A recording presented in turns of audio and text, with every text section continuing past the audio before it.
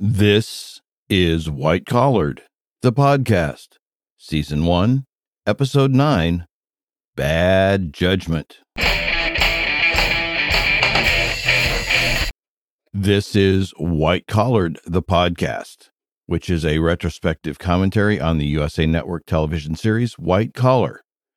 My name is Eric Alton Glenn Hilliard. Let's get into the episode.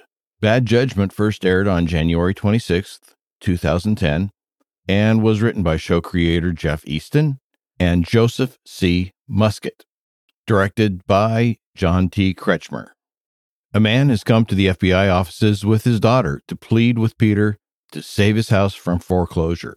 Bank paperwork shows that the man's father took out a second mortgage on the house prior to his death.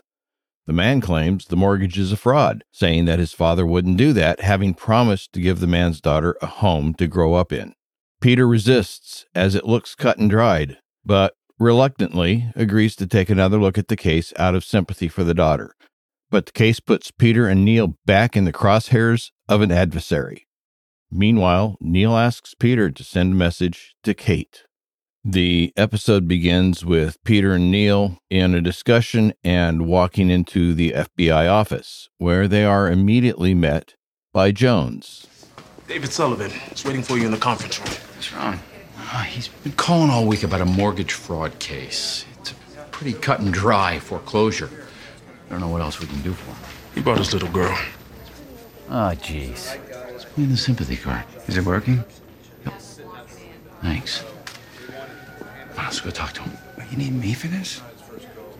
You're uncomfortable around the 6-year-old. I don't speak that language. I do? Yeah, you do, Peter Pan. Come on. Mr. Sullivan? And this must be... Allison. That's a 515 form, not a coloring book. I'm sure the Bureau will get by without it. What's going on, Mr. Sullivan? The bank forecloses on our home in a week. Mr. Sullivan's father recently passed. Sorry to hear that. He left them his home, and before his death, he took out a second mortgage on it. He didn't take out a second mortgage. He would never do that. I know him. Do you? Last 3 years of his life, he was in an extended care center.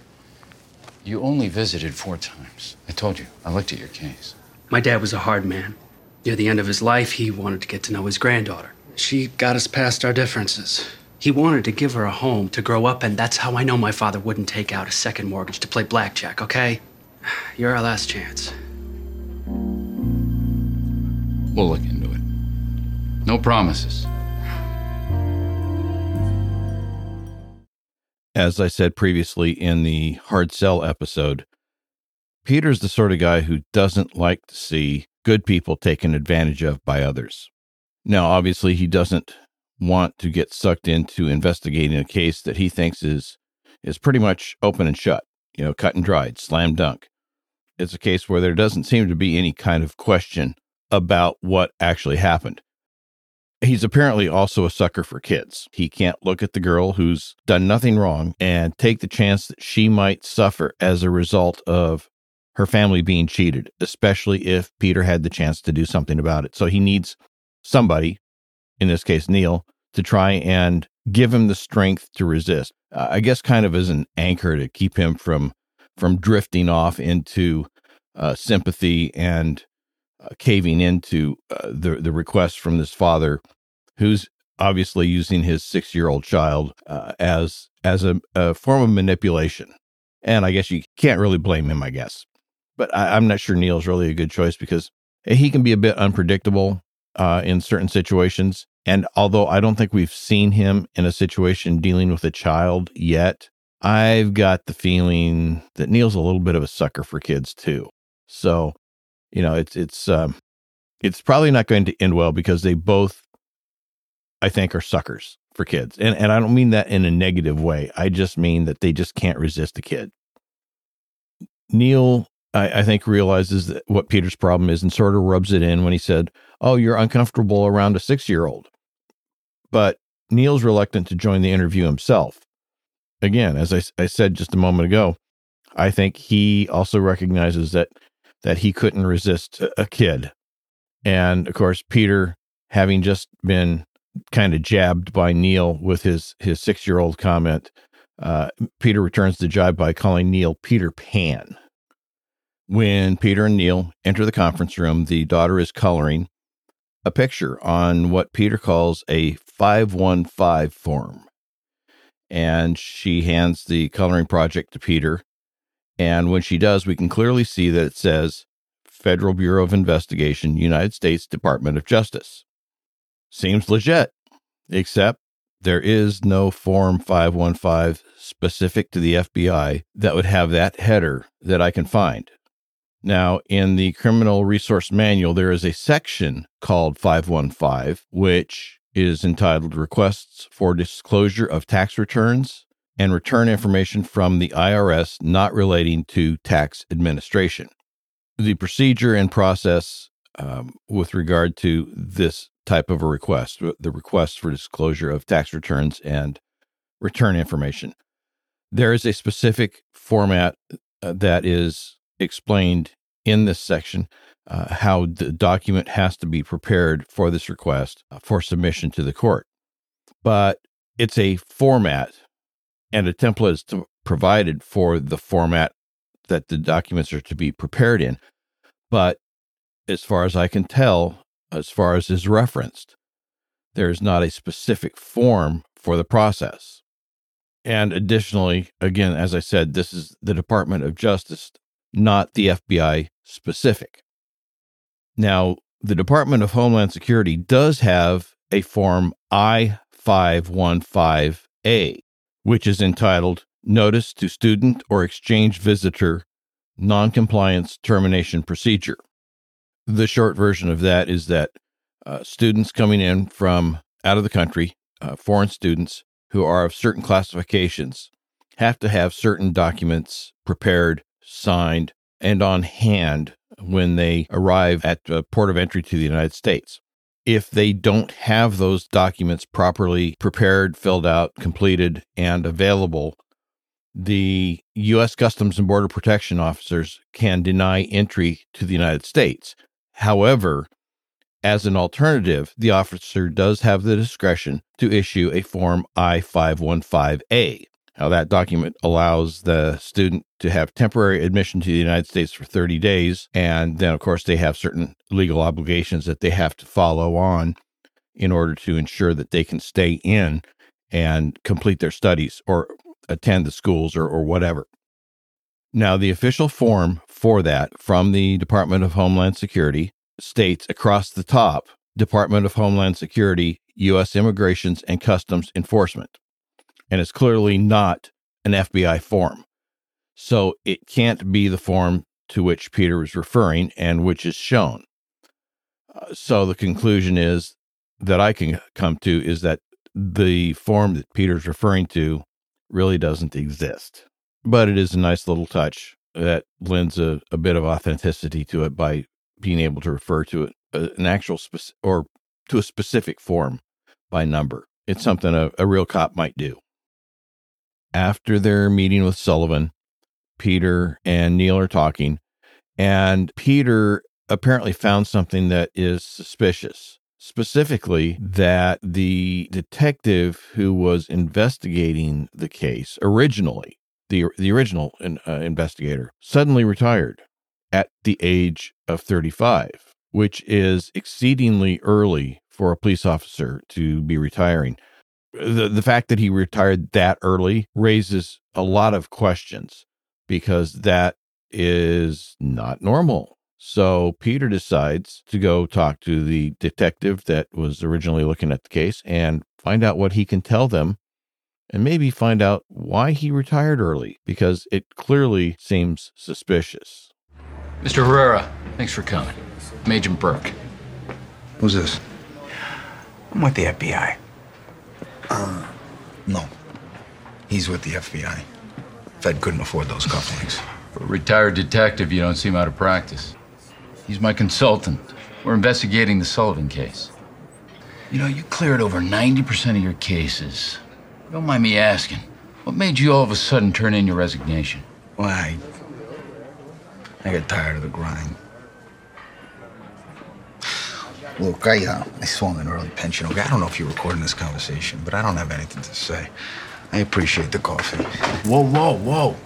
Burned your career for this case. You're just gonna walk away. Like I said, I got nothing to say. Sullivan's a dud. Let it go. Thanks for the coffee.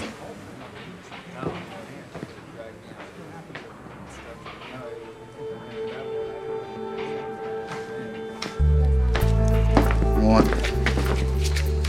Let me leave a tip. Oh, I got it. I insist. It's the least I can do. That was cryptic. $4.76. For 3 cups of coffee. Pretty generous for a retired cop's salary. Very generous and very specific. Sullivan says he swung an early retirement. Okay, that's possible, but how did he manage to swing that early retirement? That's really the big question here. It looks like the retirement system for the city and the state of New York are the same. It's part of the state system, regardless of whether you're a state or city employee. Trying to find information on their website was, quite frankly, a little bit difficult because it's a convoluted dump of a mess, or mess of a dump. I'm not sure which is really the more accurate way to say it, but it's difficult to find clear information that's just, A, B, C, D, E. It's kind of convoluted. But from what I can tell, if someone leaves public employment before the retirement age, which is 55, according to their website, but has met the minimum service requirement, which, based on Herrera's date of service, would have been a 5-year minimum, they would be eligible for a vested retirement benefit when they reach retirement age, 55. So if you retire at 35 and you have 5 years of service in, when you reach 55, you will get your retirement benefits. Before then, you won't get anything. That's a deal? That's the deal Herrera got? Doesn't sound like a good deal to me. Sounds a little bit odd, a little bit suspicious. And I think Peter's right to have questions about it. Now, there is a possibility of a medical retirement prior to the standard retirement age of 55. It looks like there's a couple of different versions of their disability retirement that, as I read it, it's hard to tell what exactly the differences are. There's obviously some difference because they are different. They're listed as different types of disability options. But I'm not sure I really understand the difference, and I think it's a subtle difference. But the first one is the performance of duty disability, which is basically you're entitled to a performance of duty disability benefit if you're found to have permanently been disabled as a result of the performance of your duties, regardless of the amount of service time you have. Now, the second one is called an ex-con police disability. To receive that sort of disability, you have to be physically or mentally unable to perform your duties as the natural and proximate result of a disability sustained in service, not caused by your own willful negligence. It seems to be similar, but a subtle difference. The first one being a disability based on an actual injury that occurred as a result of your duties. And the second one seems to be something that has occurred as a result of the injuries you sustained. So a secondary type injury or mental injury. Like I said, I'm not certain I really understand the total difference on the two, but it's not a huge difference. But ultimately, you have to be somehow disabled while performing your duties in order to get one of those. Now, I think we can rule out a disability retirement for Herrera. After all, if it was a disability retirement, it would have probably said that in the file, and Peter wouldn't have questioned it.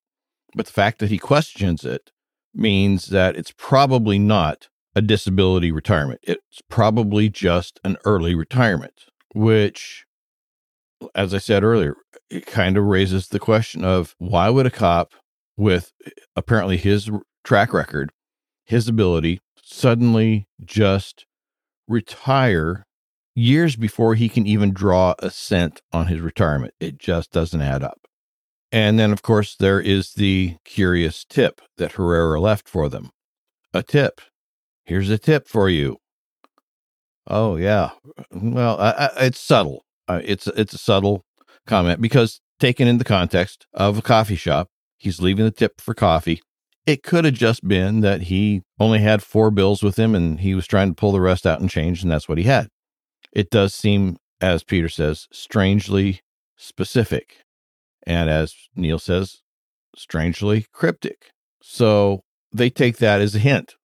So they go back, they look through Herrera's paperwork for the Sullivan foreclosure case, all the paperwork that he had, and they're looking for anything that has a 476 number sequence, which was the tip that Herrera left. And they find that that number is a court identification number for a Judge Michelle Clark. And so they think there might be some connection there, especially since that was the judge who signed the foreclosure order. Well, apparently Neil has asked Mozzie to do some research on the judge, because next we see Mozzie and Neil in the apartment, and Mozzie points out that Judge Michelle Clark was the judge who signed the search warrants that Fowler had secured when he was trying to pin the theft of the Steinmetz Pink on Neil in the episode Freefall. And Neil makes, it's kind of a almost to himself comment, what's her name doing on search warrants? Peter and I are working on a mortgage fraud scam. And that's a very telling comment. It's a very astute comment on Neil's part, because even though I'm not a lawyer or an expert in courts, I do know that foreclosures are civil law, not criminal law. And I think that Neil's point here is that search warrants are not used by civil law judges, as they are not part of a civil law, and that civil law judges do not get involved in criminal cases typically where search warrants would be used. So the fact that she's signing search warrants and she's not a criminal law judge is a red flag, a huge red flag. And Neil recognizes that fact. And of course, the fact that she was the judge who signed the search warrants for Fowler on Neil when it would not be appropriate for her to have done so seems to kind of double up on his suspicions. She may be involved in Fowler's nefarious scheme involving Kate, involving Neil, involving Peter, which would in turn reinforce the possibility, at least in his mind, that the judge is also complicit in the possible mortgage fraud scheme. So it's kind of a reinforcement. A reinforces B and B reinforces A. Since the conversation had turned to Fowler as a result of the judge's connection to him, the conversation also then turns to Kate. Mozzie begins by urging Neil to keep the connection between the judge and Fowler a secret. He's correct when he points out that if Neil tells Peter, Peter would likely include that information in a report, and that report would probably alert Fowler, which none of them wants to happen. Mozzie also states that he and Peter actually agree on the likelihood, or at least the possibility, that Fowler may not be holding Kate, but that she may actually be working with Fowler, which Mozzie seems to be a little bit, he seems to be a little bit surprised that he and Peter agree on something. But he also seems to think that maybe Neil should take that as a hint. You know, from his perspective, look, it's not a good thing when both the suit and Mozzie agree on something, at least in Mozzie's mind. So I think he may be trying to suggest to Neil that, hey, if both of us agree, it's a bad thing. You need to at least consider it. But when Neil refuses to concede the possibility, Mozzie suggests that Neil use Peter to get a message to Kate. Sounds like a plan. Back in the office, Peter and Neil are discussing the judge's involvement in a number of prior foreclosures when Elizabeth calls. She invites Peter home for lunch to sample some food that she's received from a caterer that she is auditioning. When Peter asks what's on the menu, she says, pate, couscous, a lot of fancy stuff. It's obvious that Peter is not excited by the menu. He says, you know how much I love stuff. As I said before, Peter isn't a fancy guy. He's more of a meatloaf and beer guy. He doesn't care for stuff. And he doesn't seem to really understand the appeal of stuff. Probably because of that, Elizabeth also suggests that if Peter wants, he could invite Neil along as well, you know, kind of, oh, I just thought of this. Yeah, no, you didn't just think that was the whole plan.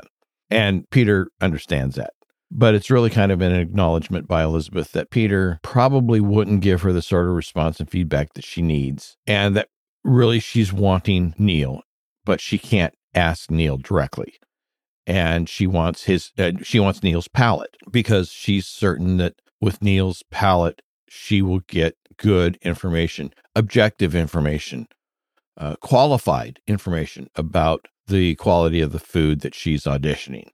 I think maybe she also realizes that if both Neil and Peter like something on the menu, then it's probably a home run. So there's that added benefit as well. But mostly she's just wanting Neil to get over there. And she really couldn't think of a way to get him over there other than this way. As they are on the way to Peter and Elizabeth's house, Neil asks Peter to try to get a message to Kate. Did the bottle really mean goodbye, or did he misunderstand the message?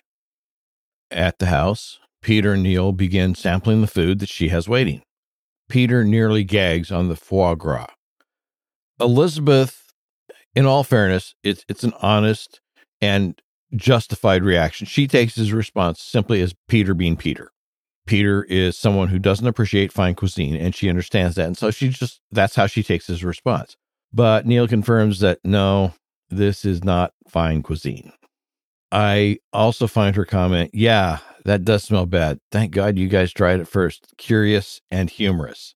It's almost as if she already had her doubts about the quality of the food, about the taste of the food, but really didn't have the guts to try it herself and wanted somebody else to do it first.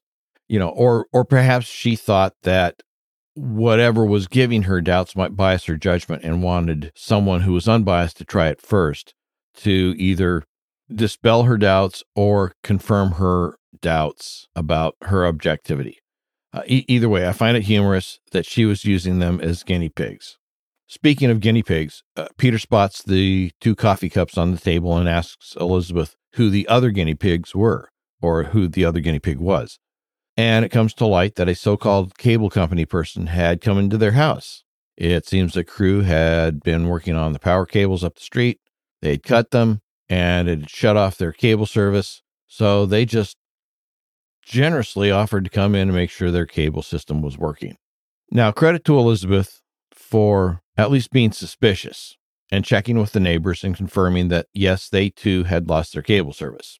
But the fact that their neighbors also lost their cable service doesn't mean that their neighbors also had somebody come into their house to check their service, and put sarcasm quotes around the word check.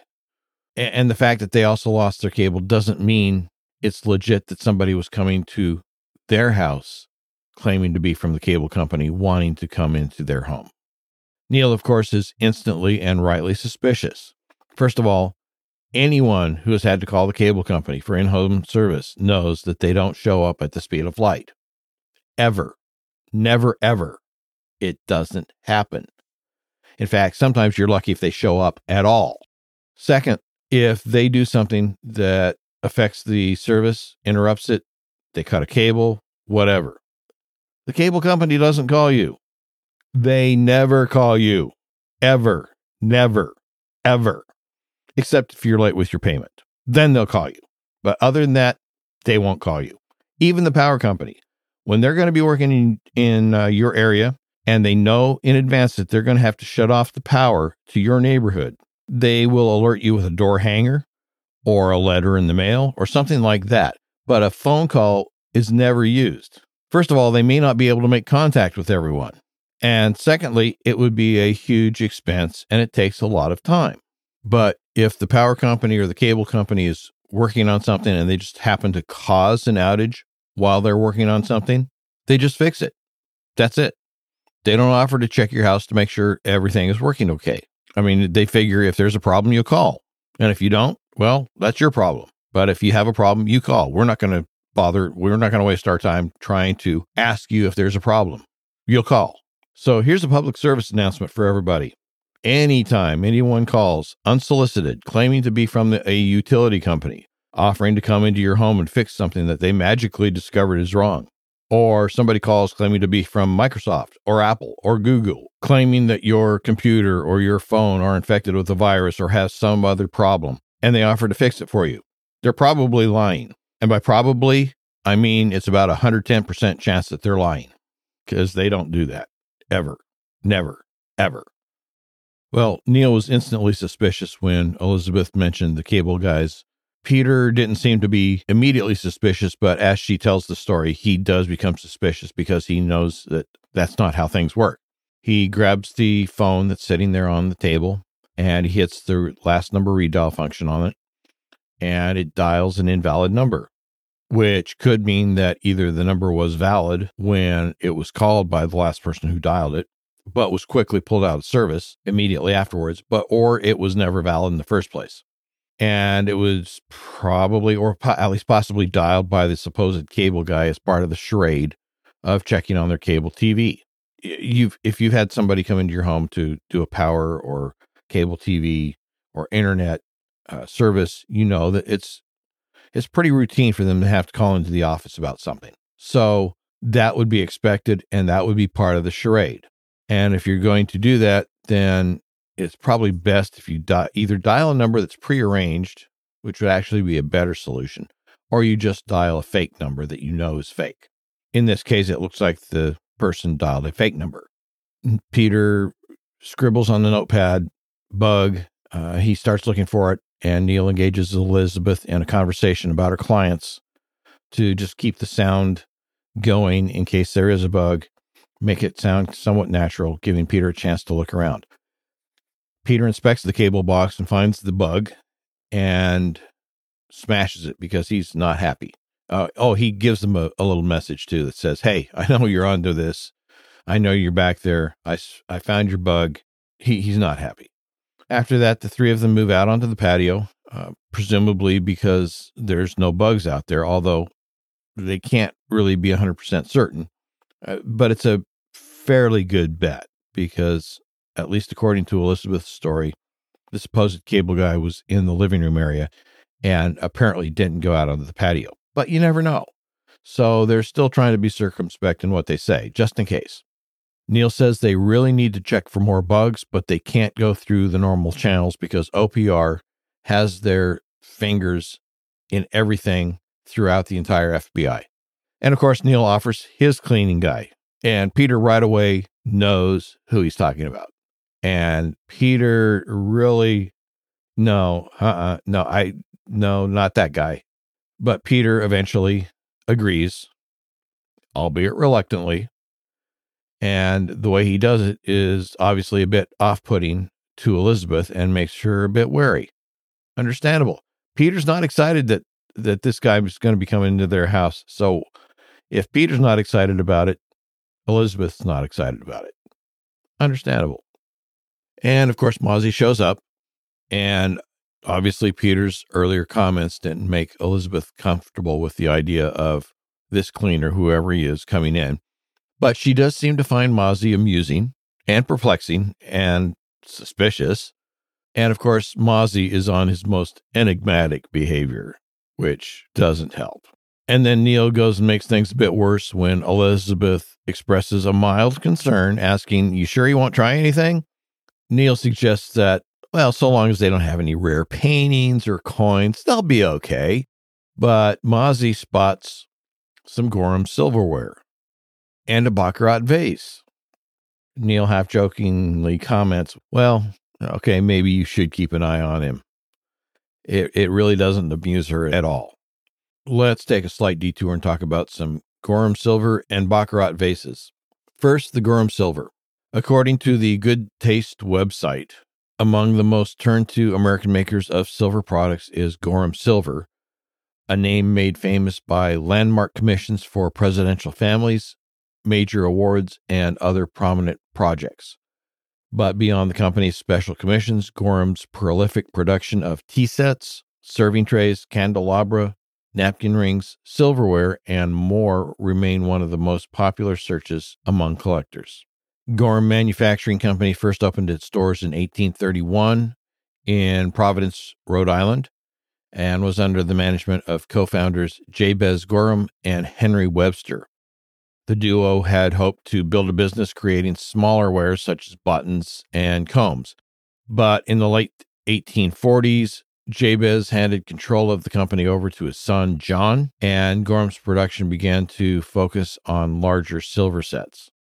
part of the motivation for this shift was a set of new import taxes that made import of major European silver makers' works to the United States more costly.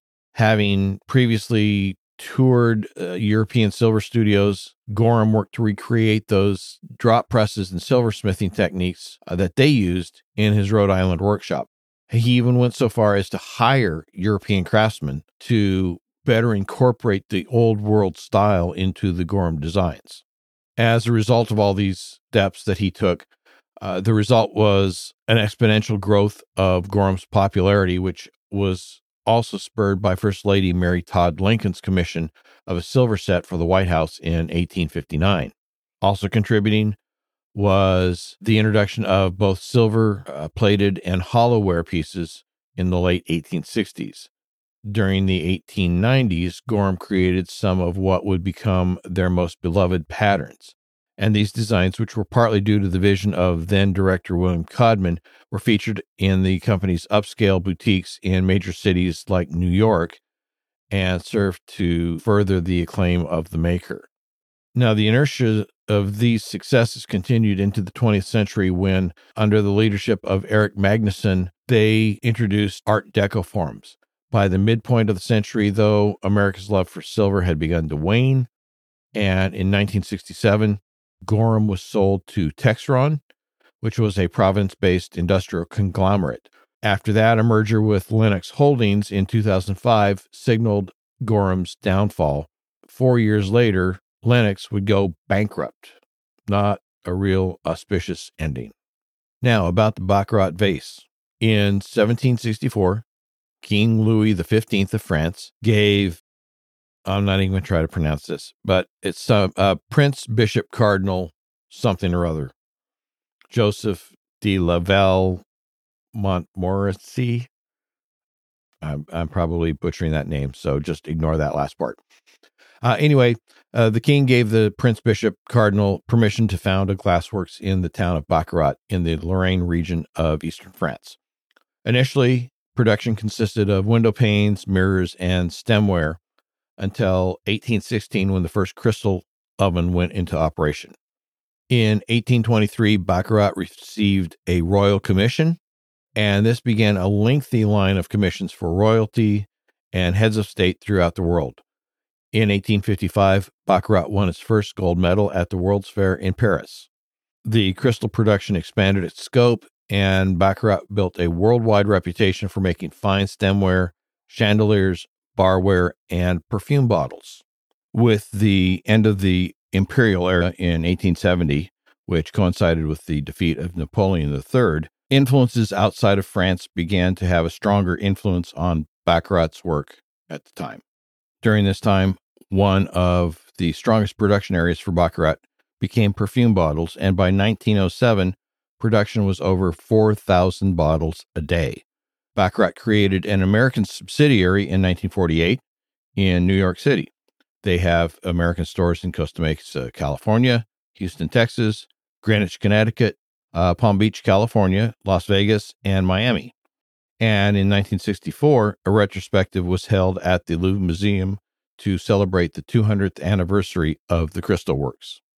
In 1993, Baccarat began making jewelry, and in 1997, the company expanded in perfume. Makes sense. If you're going to make the bottles, why not make the stuff that goes inside? Back in the episode, we get a passing glimpse of the extent of Mozzie's sense of paranoia. Apparently, he scanned Satchmo for electronic bugs. Now, we didn't see this. We just know this because we heard Elizabeth tell Mozzie, "I don't think he bugged the dog." To which Mozzie, of course, responds, "Amateur." So clearly, Mozzie's not letting what is reasonable interfere with his sense of paranoia. Peter and Neil leave the house and, in the safety of public places, are discussing the case and their situation. Neil has revealed the judge's connection to Fowler. Peter emphasizes the seriousness and risks of the situation by pointing out that they're basically going after a sitting federal judge. Neil says, "It'll be worth it if we can take down Fowler." Peter seems to believe that if they can put enough pressure on the judge, she'll flip on Fowler, in addition to stopping the Sullivan foreclosure. Upon their return to the office, we see stacks of boxes being wheeled in on hand trucks. Peter issues an order for the team to start looking at every document they can and every document that they have on Judge Clark, with the first point of interest being the Sullivan home and the foreclosure. Fowler arrives, and immediately Peter and Neil start trying to push his buttons. Peter does it by calling out Fowler on the Operation Mentor situation. Neil does it by a backhanded accusation of Fowler for trying to pin things on him. Hughes comes out and tells Fowler, okay, I got your request. We've got enough space set up for you. We have seen in the past that although Hughes doesn't seem particularly to like Fowler, he does seem to be careful about crossing him unless he has something real solid that he can use to back him up. Now, I can't read Hughes's attitude here. He doesn't seem to be hostile, but neither does he seem to be particularly receptive to Fowler's presence. So he seems to be trying to hold a neutral tone and not reveal what he's feeling. Next, we see a group of agents sitting around the conference table, and apparently they've been spending a great deal of time going through the documents that they have on Judge Clark, and Peter tells everyone to take a short break. Neil tells Peter he thinks that he can demonstrate that the mortgage papers that the senior Sullivan supposedly had signed has forged signatures on them. Neil demonstrates the process of forging signatures by forging Peter's.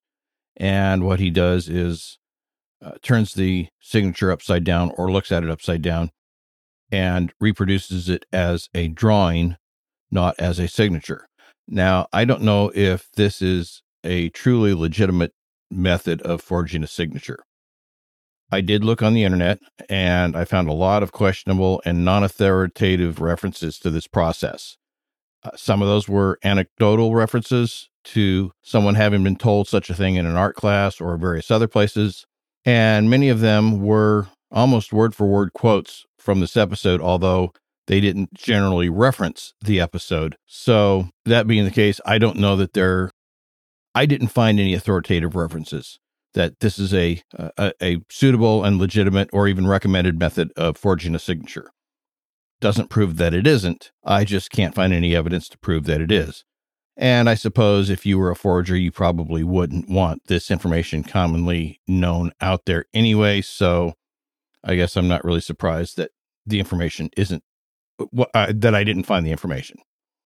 As Neil and Peter are talking, Fowler interrupts their conversation, and Peter's quite confrontational in his response. He is clearly not concerned with the possibility of rubbing Fowler's fur the wrong way at this point. Now, based on the documentation they've found so far and Neil's information, Peter decides he needs to go talk to Judge Clark in person. I'm here investigating a foreclosure dispute filed by Mr. David Sullivan. You were the judge overseeing Sullivan's estate. I thought this case was settled. It was, by you. But we found some discrepancies in the signatures. Discrepancies? Forgeries. Enough for me to reopen the case. Good luck, Agent Burke. Handwriting analysis won't have enough weight to restart the investigation. You got more than this? I've got you. 9 suspicious foreclosures, and you're the common denominator. What sort of salary does an FBI agent make? Excuse me? I'm curious. An agent of your stature, 140 a year at most? Why do you ask? It's a shame you don't make enough for the services you provide. For what you do, the risks you take, I think you deserve double that. What are you proposing? Nothing. I'm simply suggesting that you should make a lot more money for the work that you're doing. Or not doing, for that matter. I think you deserve a bonus, Agent Burke. What kind of bonus are we talking? $250,000. Does that interest you? It might. Perhaps we should continue this conversation next week somewhere less official. Perhaps we can. Now, the interesting thing about that scene is that, in my opinion, there was no bribe offered, technically speaking. She implied a bribe, but there was no direct offer of a bribe. She didn't say, hey, I will give you this money if you do this for me. She just implied it by saying, you deserve more for what you do or don't do. And of course, although Peter didn't technically directly refuse the offer, technically there was nothing to refuse because there was no actual offer being made.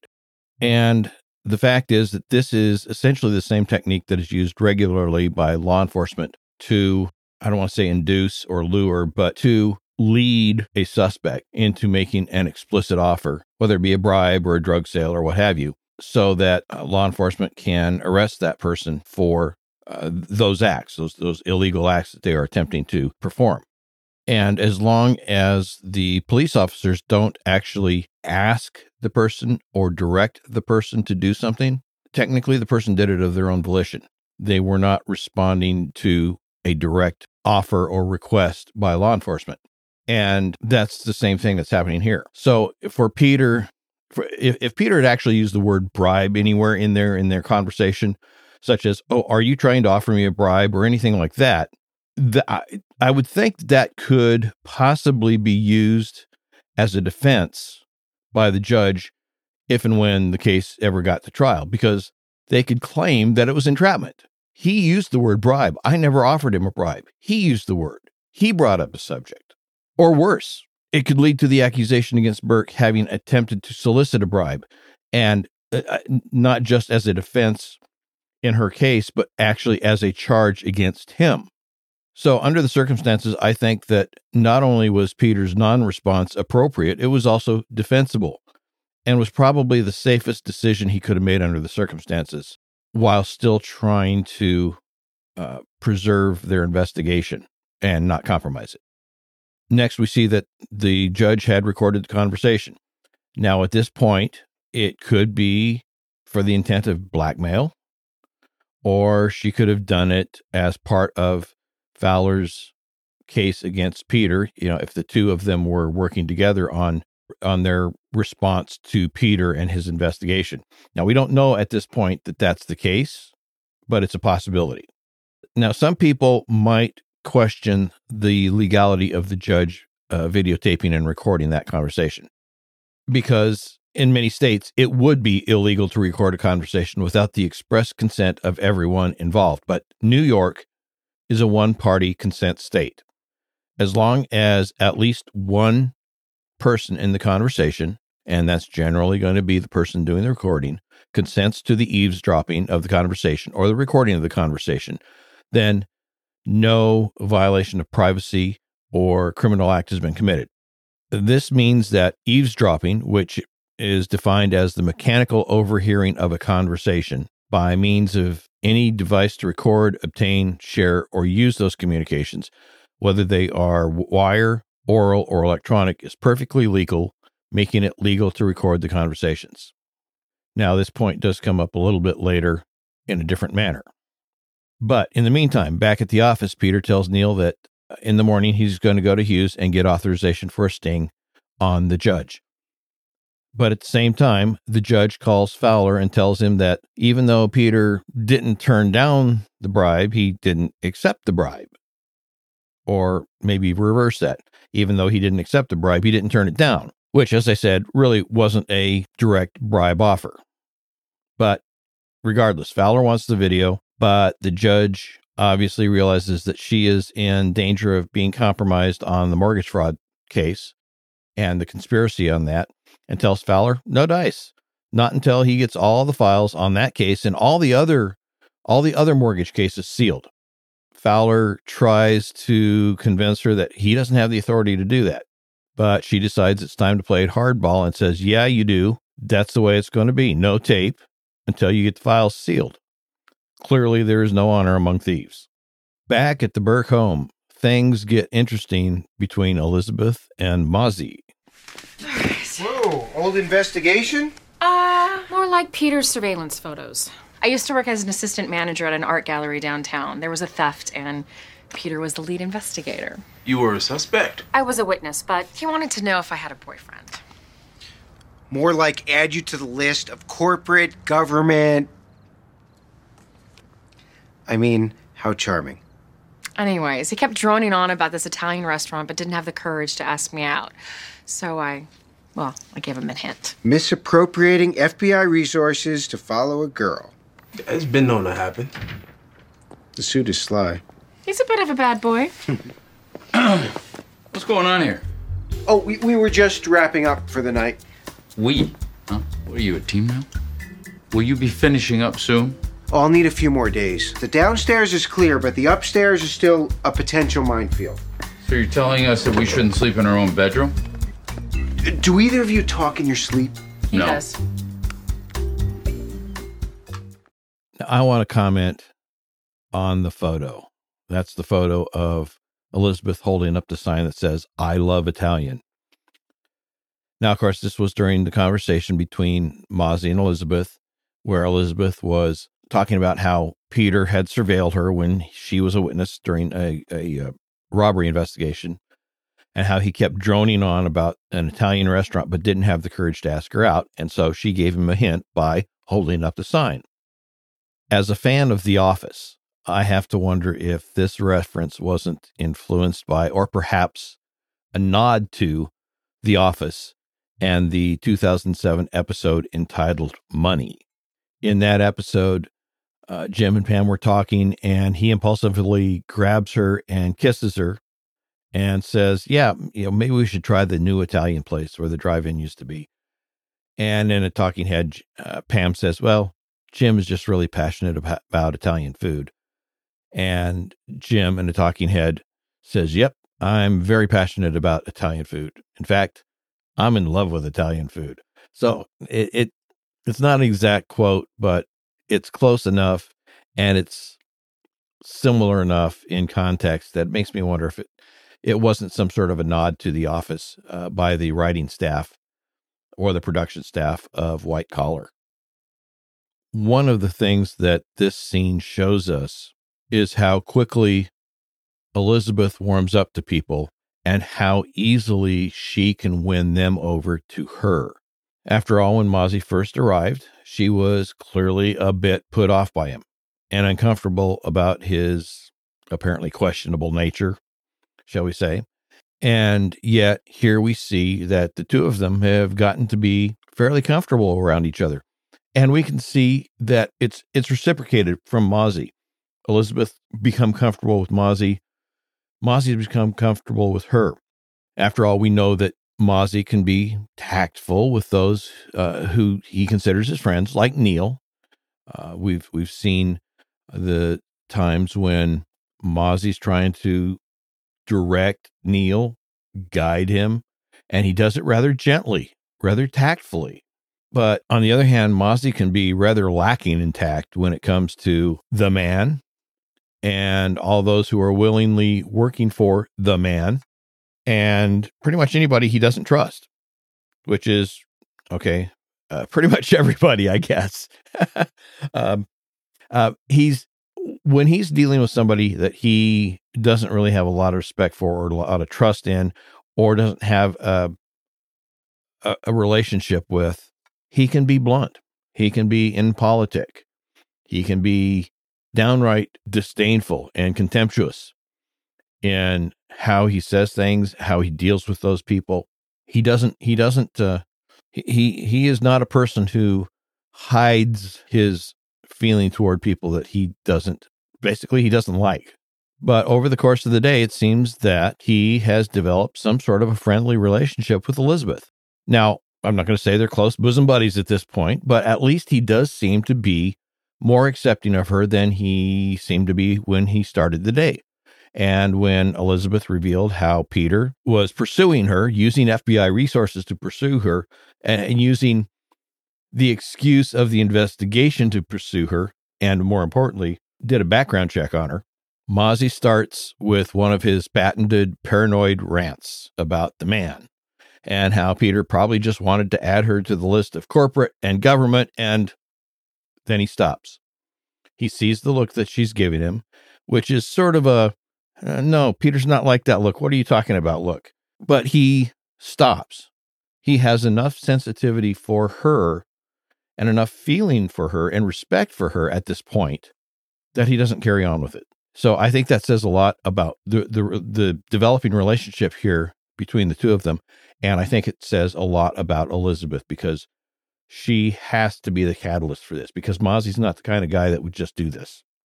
I also think that in some respect, this might be a point of change in the Mozzie and Peter relationship.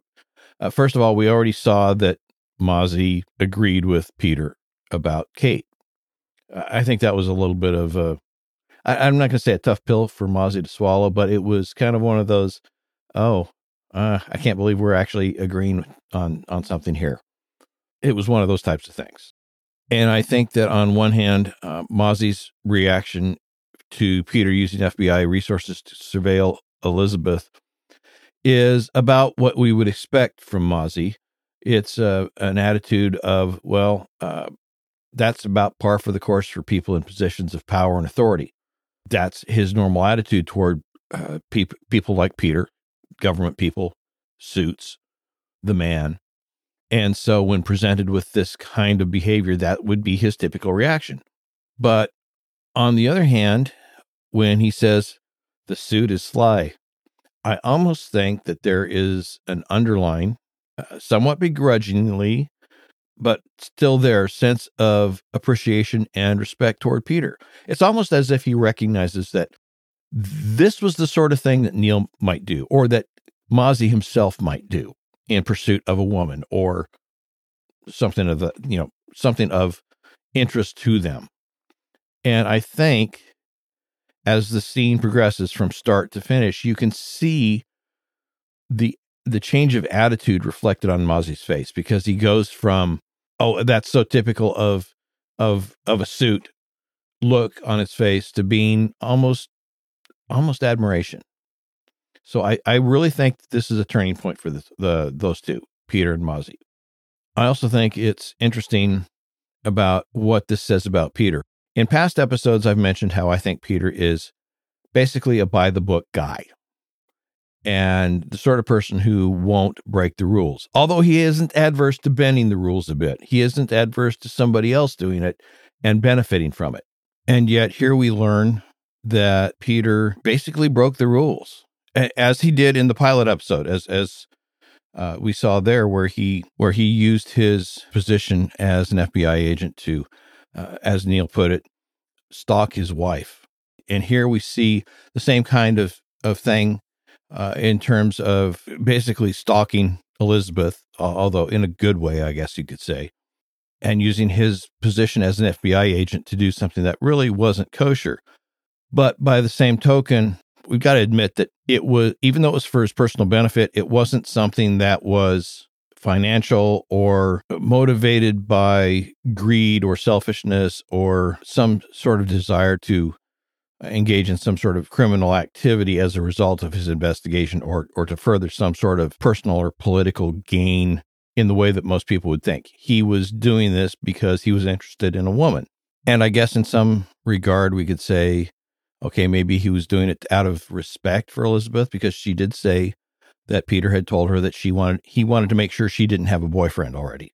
So I guess that's kind of weirdly respectful of Elizabeth and any potential boyfriend that she might have had, because he didn't want to infringe on that. But it is still kind of an abuse of his position of authority. Although Jones does say, hey, it's been known to happen, and you kind of get the feeling that it happens maybe a whole lot more than just occasionally. And I also mentioned the sign that Elizabeth holds up that says, I love Italian, and her comment that, well, she gave Peter a hint. This reminds us that Elizabeth isn't afraid to be a little bit forward and a little bit aggressive when she wants something.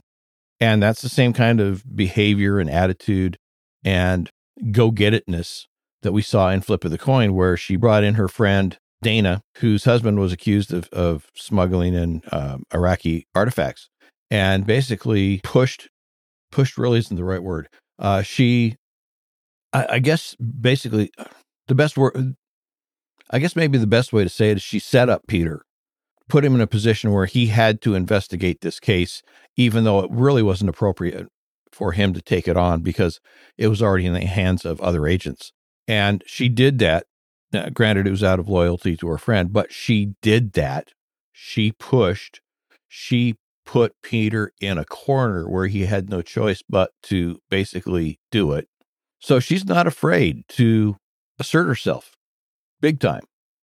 Back in the episode, Mozzie and Jones leave Peter and Elizabeth's house, and Peter and Elizabeth are camping out in the living room because Mozzie told them that's the only part of the house that's really been swept for bugs. And since apparently Peter talks in his sleep and the upstairs is still maybe not safe, hasn't been checked, so they really don't know, they're staying downstairs in the living room, camping out. While they're talking, there is a knock on the door. Hughes, come on in. Peter. Evening, Elizabeth. Hello, Reese. Why, you camping? Long story. What's wrong? I need to speak to Peter. Of course, yeah. Thanks, hon. I'm not here in an official capacity. I'm here as your friend. OPR has launched an investigation into you. Why? Did you take a bribe from the judge? I spoke with Judge Clark today. Did she offer you money? Yes. Did you say no? I went to her office, told her about our investigation, and she responded with a bribe. I wanted to play it out, see where it led. You'd have done the same thing. OPR's got you on videotape. Fowler's presenting it tomorrow morning. I can't protect you, Peter.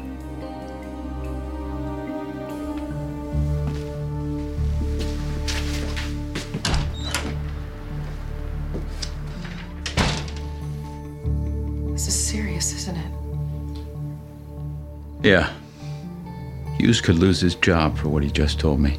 This guy, Fowler, he's not gonna stop? No.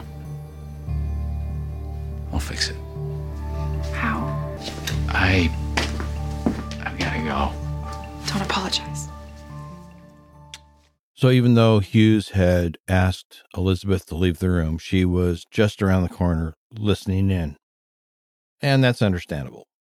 And when she comes out, she asks Peter, "This is serious, isn't it?" Now, I'm pretty certain that she is talking about Peter's situation, the threat to his career, the possible threat of imprisonment. But Peter responds with, "Hughes could lose his job for what he just told me."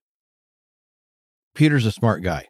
He's not really a dense person. He's not really slow to figure things out. He's careful, he's methodical, but he's not a dimwit.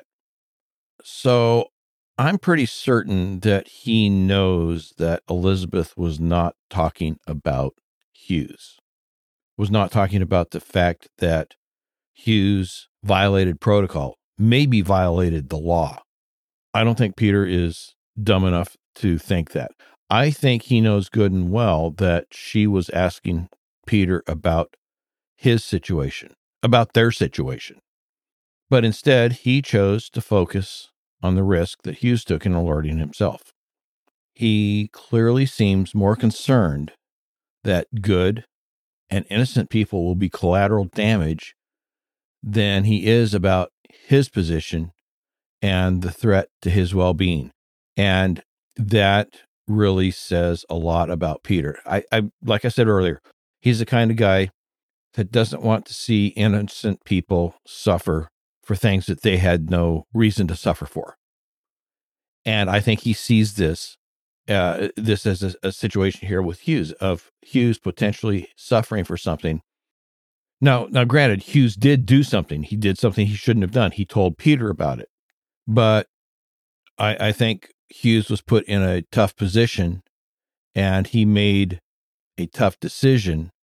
And it was one of those situations where any decision he made would have been wrong, not necessarily legally wrong, but morally wrong in the sense that it's a violation of his sense of honor, his code of ethics, his personal loyalties to somebody that he knows and trusts, and knows, even if he doesn't know it in his head, he knows in his heart is being set up. And I think that's really the kind of innocence that I'm talking about here, and not necessarily just the fact that he didn't do something. So Peter is really more concerned about Hughes and the consequences of what might happen to Hughes, regardless of what happens to Peter, regardless of what happens with the case, regardless of anything else. He's concerned about Hughes. I also think it's significant that Elizabeth didn't push the point and say, well, no, I wasn't talking about Hughes. I was talking about you. I was talking about your situation. I was talking about you being in trouble. She doesn't push that. And she also doesn't question Peter when he says he'll fix it. Now, I'm sure that she can't see a way out and may even believe that Peter himself doesn't see a way out. But she doesn't make it worse by challenging him on what seems to be a false promise, a false hope, a false assurance by Peter that he'll take care of it, even though he doesn't really seem to have an answer how. She doesn't make an issue of it. I think that says a lot about her and her trust in Peter and her loyalty to him. Now, even though she doesn't seem to want to make things worse for Peter, she is still worried about him. She is still worried about the situation. Worried enough that she goes to Neil's apartment and appeals to him for his help. I think it's interesting to note, I don't know that it has any significance, at least at this point, but I think it's interesting to note that she knows where Neil lives. To the best of my recollection, she's never been there before, and I don't recall anybody telling her that we saw where he lives. Now, I'm presuming that she knows where he lives because Peter told her, but we don't have any direct or even indirect evidence of that. That's just a supposition. I suppose it's also possible that Neil told her at some point, because obviously Neil and Elizabeth have a very good relationship beyond the relationship that would exist because of Neil and Peter's relationship. Neil and Elizabeth over the past episodes have clearly developed a relationship that is based on the two of them separate from Peter, although that is one of the factors in their relationship. So it's possible that Neil told her at some point. Of course, there's no obvious reason why he would keep it a secret, but no evidence that he actually said that. But the apparent look of surprise on Neil's face when he opens the door and sees her, certainly he was surprised to see her there under the circumstances, but I think maybe it was more than that. I think he was kind of surprised that she knew where he lived at all. After we see Elizabeth show up at Neil's apartment, we jump to the FBI offices where Peter is sitting at his desk working alone. He reaches for his coffee cup and discovers it's empty, goes to refill his cup, but discovers that the pot is empty. As he's getting ready to make some more, he hears some noises, steps out of the break room, and sees Jones walking into the office. He's heard about the OPR investigation, and he figured Peter could make use of some extra hands. Peter says he was just about to make another pot of coffee, but Jones says, you might want to make more than one. And at that point, we hear and then see half a dozen or so other agents come in and join Peter and Jones. Of course, all of this, Hughes breaking protocol to alert Peter, Jones, and the other agents showing up at night, after hours, and off duty to help, illustrates the level of respect that the people in that office have for Peter. They've heard about the OPR investigation. Even though they may not know the details, they're there to stand up for him. They've got his back. They're going to help him. Back at Neil's apartment, Neil is incredulous at Elizabeth's suggestion that he and Mozzie break into the office of a federal judge and steal a videotape. When Mozzie asks if she really understands how dangerous it is to break into federal property, a judge's chamber no less, Elizabeth's response is a little bit surprising. She says, "You broke out of one." Well, of course, the simple explanation is that it's easier to break out of a place, such as the judge's chambers, when the security systems are designed to prevent a break-in and not a break-out. And it's one of those things that is obvious once you know the answer, but it's not necessarily obvious when you don't know the answer. And so we really can't fault her for not knowing the answer and understanding the difference, because after all, law enforcement and crime are not her area of expertise. Ultimately, Elizabeth plays the guilt card. You owe him. And it works. Neil agrees, but he's not very happy about it. And he seems to have no idea how to accomplish it. And he asks Mozzie, How are we going to do this? But Mozzie has an idea. Okay. Fowler is sending his private courier to pick up the tape at 8 a.m. The courier truck will pull up to the front entrance and check in. When the driver steps out of the truck, I will stall him. I scouted the building. There's a security camera blind spot over here. So while I stall... I come out of the blind spot dressed as the same courier. Exactly. All right. Any luck getting your hands on a uniform? I did the best I could.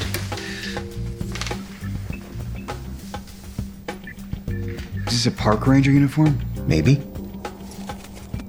With an iron on. I couldn't find a thimble. Oh, don't forget this. Oh, and a BB gun. Would you prefer a real one? No. Now, you go into the office as the courier and pick up the tape. Then you use this. What's a refrigerator magnet supposed to be? A refrigerator magnet. But it's actually a high-grade neodymium magnet. Which will erase the tape. Yes, thoroughly. Then you change clothes, hand over the newly blanked tape to the actual courier. No one knows I was there. And everybody stays out of jail. Mozzie isn't 100% sure that the plan will work, but he's pretty certain it will. I'm not so sure. We have a problem. First of all, let's talk about the magnet. Yes, neodymium magnets are one of the most powerful type of magnet that you can get compared to other types. But that in and of itself doesn't necessarily mean a whole lot. There are different grades of magnet, and the different grades have different levels of magnetic strength. Kitchen magnets are going to be at the low end of that scale. That's the first problem. The second problem is size matters, particularly the size of the magnet in relationship to the size of the tape. Now, it looks like the magnet is maybe about 3/8 of an inch by 1/4 of an inch. At this point, we saw the videotape that the judge took out of the camera, so we know that it's probably either a VHS-C format or a mini DV format. I really couldn't tell. However, Mozzie and Neil don't know this information. They don't know what the format of tape it is. So it could be a mini DV, which at this time would have been the most recent standard tape that was used in camcorders. But it could have been a VHS-C because that was a very popular format prior to the mini DV being introduced. And there were also full-size VHS camcorders that were popular before the VHS-Cs were popular. They don't know that it was in a camcorder that was recording it. All they know is that there's a videotape. It could have been a hidden camera connected to a VCR somewhere. So it could have been any one of those. What that means is that they are dealing with a range of tape sizes from, at the low end, being about 2 2/3 inches by 1 9/10 inches. So almost 3 inches by 2 inches, clear up to potentially over 7 inches by 4 inches. Now, if you're familiar with the videotapes, you know that there are 2 reels inside the tape. One is the feed spool and the other is the take-up spool. If you're going to erase the tape, you need to know where all the tape is at. They don't know that. It's going to be in an envelope. They're going to pick up the envelope. The envelope's going to have the tape inside of it. They're not going to be able to see it. The tape could be all on the feed reel. That's a good bet, but it's just a bet. It could be partially on the feed reel, partially on the take-up reel, which would mean that he would have to run the magnet over the surface of the tapes in the area of both of those reels. That's basically double the work. And you're doing it blind, because obviously you can't see through the envelope to see the tape and to know exactly where the tape is and how much is on each of the reels.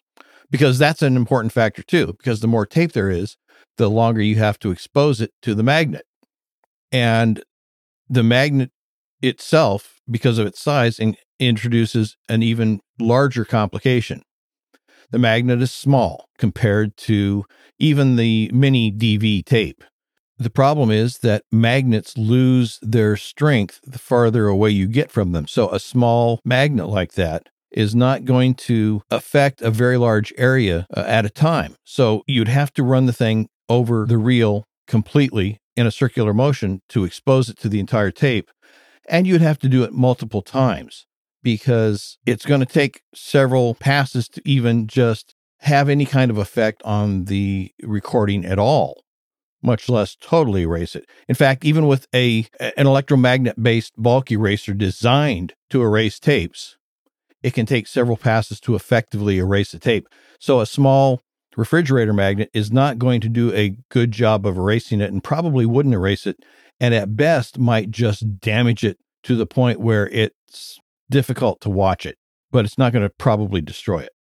A further complication is that there are different magnetic formulations of videotapes, or audio tapes even for that matter, and higher quality tapes are more resistant to erasing and take higher levels of magnetism and longer exposure periods to erase them. To give an analogy, to illustrate the kind of situation we're talking about, it would be like trying to scrub a 6-inch pan with food encrusted on it using a tiny 1-inch square sponge. It can be done, but it's not going to be done well or quickly. It would be done better if you had a 6-inch sponge. But if that food was baked onto the pan, even the 6-inch sponge would not be as effective as a 6-inch pad of steel wool. And that's the kind of thing we're talking about. A small magnet would be the 1-inch sponge trying to clean the food encrusted pan. But if it was a high grade tape that's even more resistant, a 1-inch square sponge isn't going to do anything to it. And that's the type of situation that they're dealing with. And they're trying to do this blind. I would say that realistically, the best they could hope for would be to damage the recording, and even that is a long shot, I would say. I would have thought that a better solution would have been to just swap out the entire original envelope and tape with a fake. It would have been a little more complicated to accomplish that, but it would certainly have been a more certain way of accomplishing it. But that's just my assessment. Anyway, let's get back to the show. Back in the FBI offices, Peter briefs the agents on how the scam seems to be operating and how the judge is the only one in the perfect position to pull it all off. And as he's talking and they're looking at the records on the computers, suddenly everybody's locked out. Peter decides that the only option is to go back to Herrera. Officer Herrera. What do you want, Burke? I got close to Clark, but now I'm about to lose my job. You tried to warn me. I didn't do anything. I'm going down. Clark's coming with me. Look, whoever's giving this judge cover, they won't stop at you. You understand that, right? They're gonna go after your friends, your family. That's why it's got to stop. I need the evidence that proves she's dirty. I need to find the money that she got from the Sullivan loan.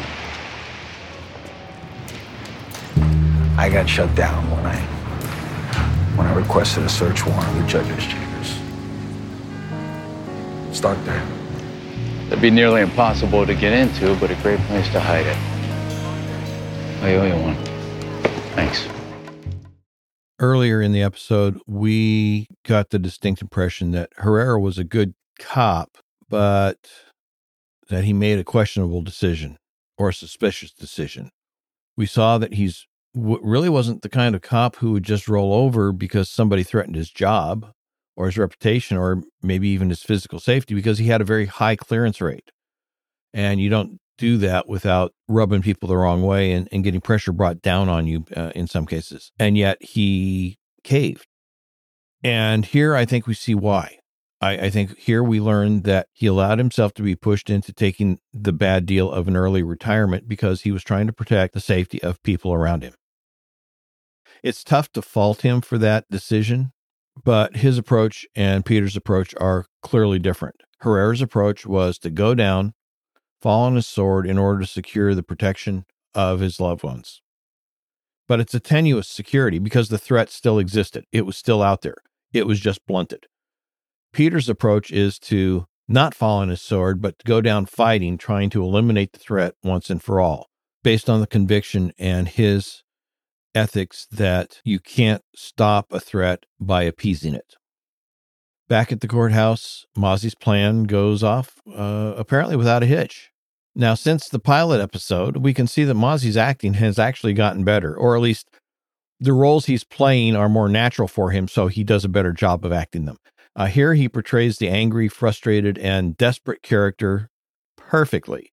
It's only at the very end when he discovers, in sarcasm quotes there, that he has the wrong Ray and tells Ray Hoffmeister, if you see Ray Collins, you tell him I'm coming after him. Does the quality of Mozzie's acting diminish somewhat? So I'm going to say apparently the acting classes that he's been taking haven't covered how to end a scene. But anyway, as Neil's leaving the courthouse and after having given the package with the erase tape to the courier and forged the signature of the judge's secretary on the paperwork, Peter calls Neil and tells him that he thinks that Clark has the money and the evidence they need stashed in her chambers. After the conversation with Peter, Neil decides to take a quick peek around in the judge's chambers. Now, while he's in there, Neil apparently realizes he's short on time and doesn't seem to really do a whole lot to search the office. Instead, he seems to concentrate his energies on making it appear that the office was searched. Afterward, he meets Mozzie outside, sitting at a sidewalk table, which has a clear view of the window to the judge's chambers. Mozzie is using a long-range style listening device to eavesdrop illegally on the judge and her secretary. Illegally because the two participants in the conversation, the judge and the secretary, neither one of them have given consent to this. And at least one of them had to give consent to make it legal. This point becomes significant in just a little bit here. Mozzie narrates the conversation between the judge and her secretary to Neil, and we learn that the secretary is apparently in on what the judge has been doing when the judge tells the secretary, "We're compromised, I need to move everything." Back at the FBI office, Peter is in Hughes's office, and they are waiting for Fowler. Hughes tells Peter that Fowler has requested a tap on Peter's phone. I don't think it's too much of a leap to say that, once again, Hughes has stuck his neck out for Peter, because you don't tell the subject of a surveillance that they're being surveilled. It would be a serious breach of protocol and possibly illegal. Fowler arrives and tries to play the videotape only to discover that there's nothing on it. It's blank. So it does seem that the plan to destroy the so-called evidence worked. Fowler makes the excuse of, well, they must have sent the wrong tape. Hughes isn't overly aggressive in his tone of voice or attitude that we can see toward Fowler when Fowler says, well, they must have sent the wrong tape. But he does come across as pretty dismissive of Fowler when he says, well, until you have the right tape, stop wasting my time. After Fowler leaves Hughes's office, and just before Peter stands and leaves, Hughes shoots Peter a look. It's a look of knowing, satisfaction, conspiracy, acknowledgement. I don't know. I can't really quite define or identify what the look is. He seems to be controlled and non-committal in his look, but to me, there's something underlying it. Something, as the old saying goes, there's something in his eyes that tells more than his face. Neil is in the bullpen as Fowler and his goon walk out, and Peter comes up to Neil and asks if he had anything to do with Fowler's blank tape. Of course, Neil denies it. Peter says, well, thanks anyway. And Neil says, hey, I don't know what you're talking about, but you should thank Elizabeth. Peter and Neil discuss their next move. Neil tells Peter about the money being in the judge's office and her plan to move it the next day and where she's moving it to. And this is frustrating to Peter because now he knows something is going to happen. He knows the details of what's going to happen and how it's going to happen and when it's going to happen, but he can't do anything about it because the evidence was obtained illegally. And this was the point I was making earlier, is that Mozzie overheard all this by eavesdropping illegally because neither of the parties involved in the conversation had given consent to be recorded or listened to. And as I had mentioned in an earlier episode, that would taint any evidence that they obtained as a result of this, the illegal obtaining of the information here. So Peter can't do anything about it. Or at least Peter can't do anything about it. Peter realizes that he has a copy of a surveillance authorization that Fowler had obtained. Presumably, this is the surveillance authorization that Hughes was referring to monitor Peter's phones, because we haven't seen anything to indicate that Peter had requested an authorization to monitor anyone's phone calls. And even if he had, Fowler wouldn't have been involved in it. And yet it's clear that it's Fowler's signature on the form as the requesting agent. But Peter realizes that maybe he can create a situation where somebody else can make the bust happen and do it legally, even if it is a setup, even if it is a trap. Now, I want to talk about this form for just a minute or two. I looked closely at the form that is in that file folder that is sitting on Peter's desk, and much of it is indistinguishable. You can see there's printing on it. You can get a general idea of the vague shape and the length of the forms. You can see where there's areas that are the pre-printed information on the form and the areas that you are supposed to fill out. But a lot of the detail just can't be seen because it's just too fuzzy. But from what I can tell, the information about who the target of the surveillance is, that's the top portion of the form, a lot of that information is missing. It's you can see, like I said, you can see where the pre-printed information is, requesting the name of the individual, technical details such as social security number, driver's license, address, physical characteristics. All of that is supposed to be on that top portion of that form, and you can see that, but there's no data there. There's nothing filled in. Now, the reason for that may be contained in the body of the form. In that center section of the form, the text reads that this order was issued under seal. Now, I interpret that as meaning that all the information about the target of the surveillance has been basically redacted, in the sense that it wasn't even included on the form. Now, it's got to be included somewhere in the file information. It's got to be included somewhere in the court records. But in this copy of the form that was issued back to the FBI with the judge's ruling and authorization for the surveillance, all that information has been omitted. Now, presumably, the people who would know who the target of the surveillance is would include the agent who requested the surveillance, which, as I said, is clearly Garrett Fowler, because you can see his signature at the bottom, Garrett Fowler, the judge who authorized the surveillance, and the director who approved the request by the agent for that request to be submitted to the court for approval. Now, that signature, the director's signature, I looked at it, and like I said, it's very indistinguishable. But from what I can see, that is not Reese Hughes's signature, which actually makes sense because Fowler does not work out of the New York office. He works out of the Washington, D.C. office. Hughes is not his director. His director is somebody else in the Washington, D.C. office. Fowler would not go to Hughes to get authorization for surveillance. He would go to his director. So it would be his director's signature on the form. But this brings up another problem. If Reese Hughes wasn't the one who signed the form, first of all, how did Reese Hughes know about the surveillance authorization? Secondly, how did he get a copy? Presumably, he got a copy of the order and the entire file and left it on Peter's desk. So how did all that happen? I don't have an answer. My guess would be that probably the director of the Washington, D.C. office called Hughes and said, hey, look, here's a situation. One of your guys is under surveillance by OPR. You can't say anything about it, but as his superior officer, we have a responsibility to let you know that this investigation is going on and that this is what's happening. I could see that happening. I could also see Hughes being kept in the dark, but somehow he found out about it. Somehow he got a hold of the file. Somehow he knew all this information, was able to not only tell Peter about it, but left him the file on his desk. And again, I think this is a case of Hughes stepping out on a limb to help Peter. As the target of a surveillance, Peter absolutely should not have access to this document.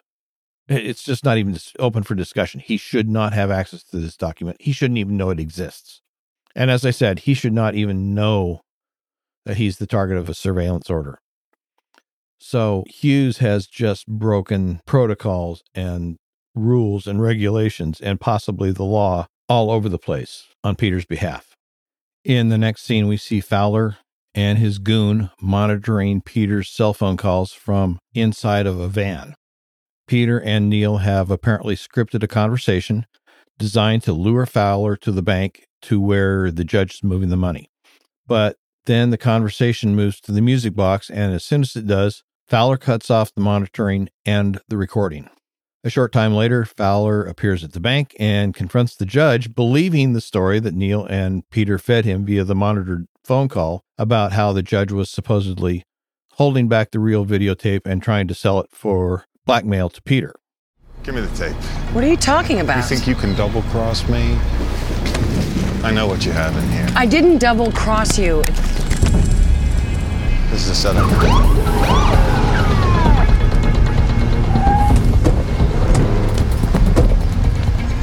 What's going on, Fowler? Don't say a word. Let me handle this. What the hell do you think you're doing? Assisting you. You're about to close a high-profile case. You're arresting Judge Clark on mortgage fraud, cash in hand.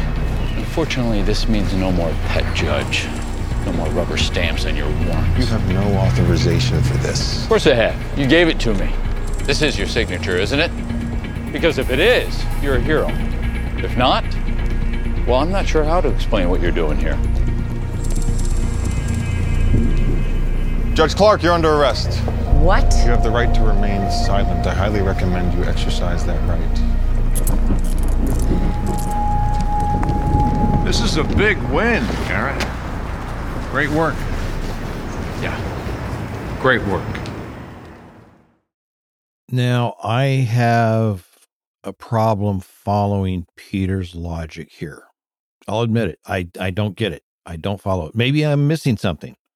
Maybe it's something that's obvious. I don't know, but I'm just not following his logic here.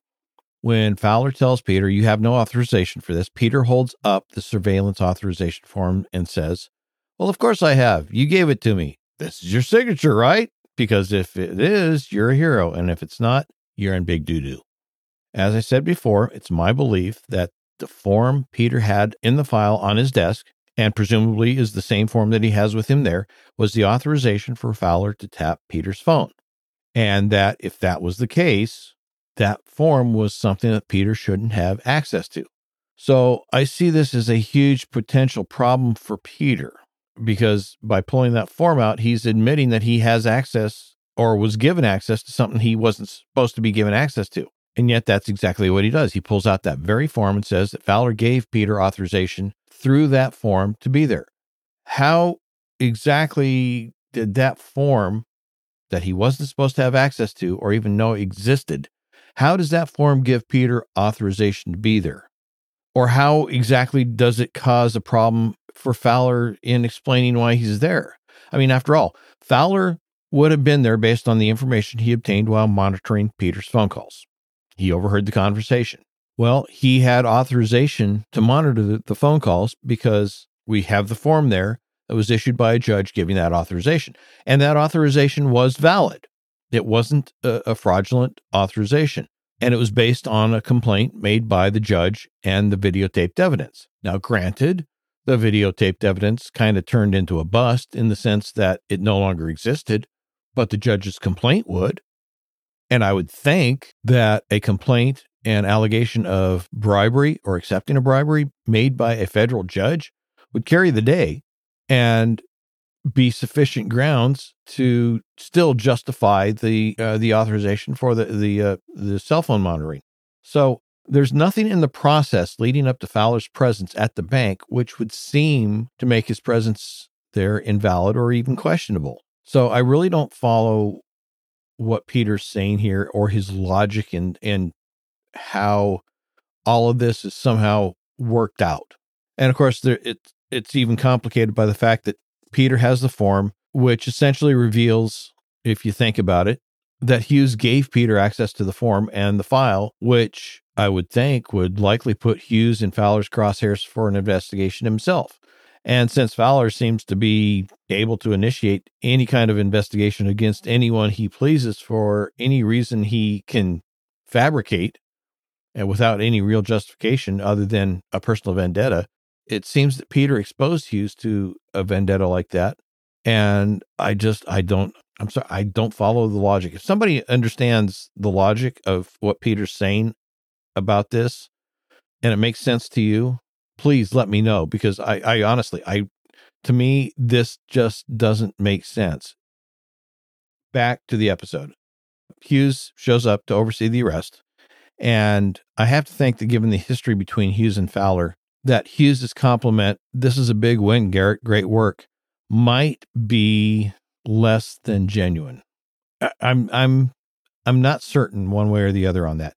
Hughes does deliver the compliment in a seemingly sincere tone of voice, but the look on his face when he first walked up and as the judge was being handcuffed, and then as he delivers the compliment, it's almost a scowl. Granted, he would be disgusted at a judge misusing their position and authority, but I'm pretty certain that Hughes doesn't just dislike Fowler, he doesn't trust him. And he's suspicious of anything Fowler does and says, and that he might suspect that anything Fowler does and says may not be truthful. If that's the case, then presumably that scowl would be as much for Fowler as it would be for the judge.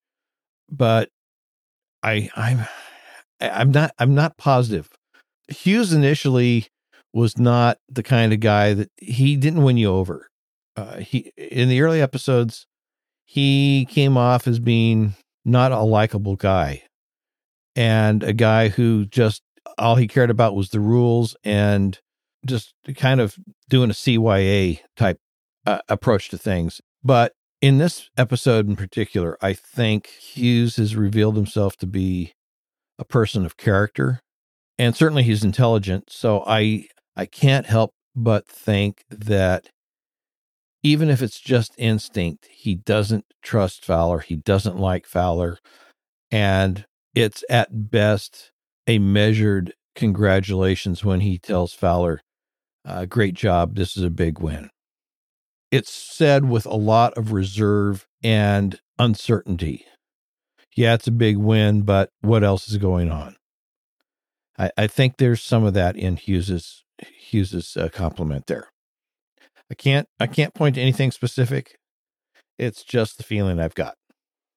Anyway, after the bust and after Fowler finishes his so-called interrogation of the judge, which I suspect was more of a keep your mouth shut, or I'm going to make sure that it goes even worse for you than it's going right now, there's some verbal sparring between Fowler, Peter, and Neil.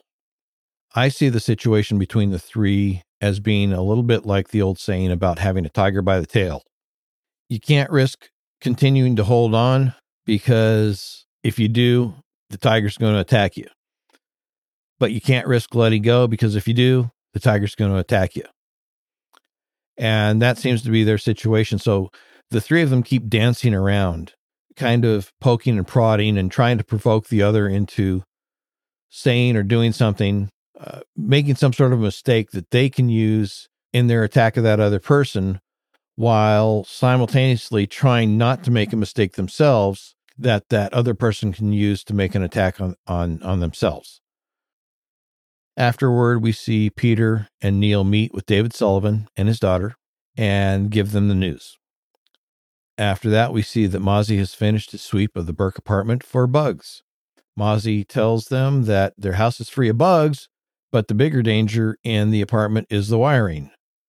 And he calls the apartment a fire trap. It seems that Peter and Mozzie have achieved something of an understanding, or at least a truce, I guess, maybe is a better choice of words. Peter tells Mozzie, "Thank you for cleaning the apartment," and he genuinely seems sincere in his thanks.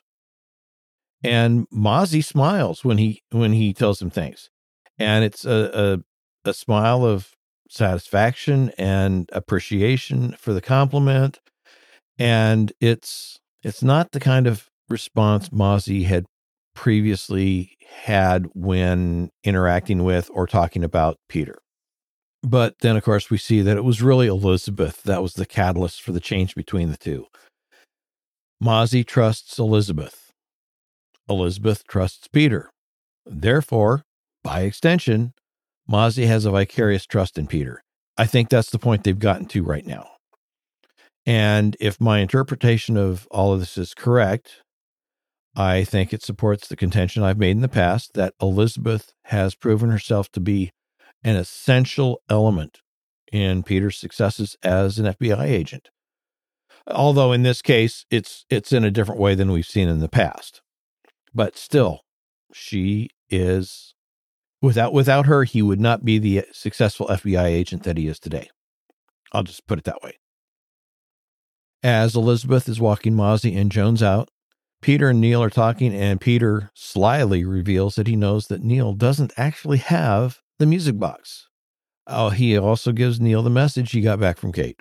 See Robert, which is a problem because Robert's dead. So naturally, they go to the cemetery where Kate's father, Robert Moreau, is buried. Peter, of course, is there. And so is Mozzie, who calls their all being there together a sort of a Kate intervention. So, as he said earlier in the episode, he and Neil's keeper, which is how he referred to Peter, still seem to be in agreement about Kate. There are flowers on the grave that are obviously wilted, indicating that somebody had been there, but not at least for a few days. Now, in amongst the real flowers, Neil finds an origami lily. Peter asks Neil if there's anything of significance, but Neil lies to Peter and says, nope, there isn't. From the position that he's standing, it's hard to tell if Peter could have seen the origami piece or not when Neil spotted it, when Neil pulled it out of the collection of flowers that was on the grave. So it's possible that Peter didn't see that. So at this point, I don't know if Peter knows that Neil just lied to him or not, or if he just suspects that he lied to him, or if he's accepting Neil's claim that there's nothing there.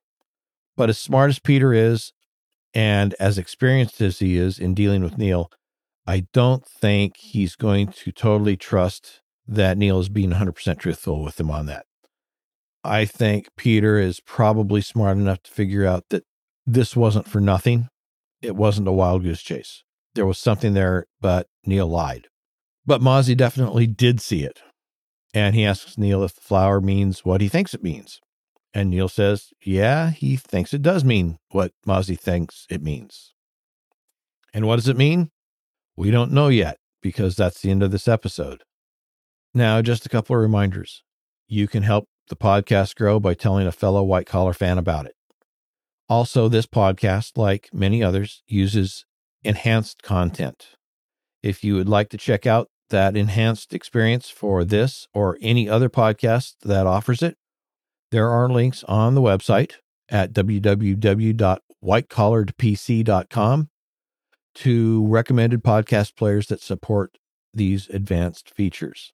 Also on the website, you can find all the ways that you can contact me and the links to the resources that I've mentioned in the episode and anything I used as a reference in researching the episode. And you will also find the show notes there. I want to thank you for listening and ask you to please join me on the next episode as I share my thoughts on episode 10, Vital Signs. Until then, take care and God bless.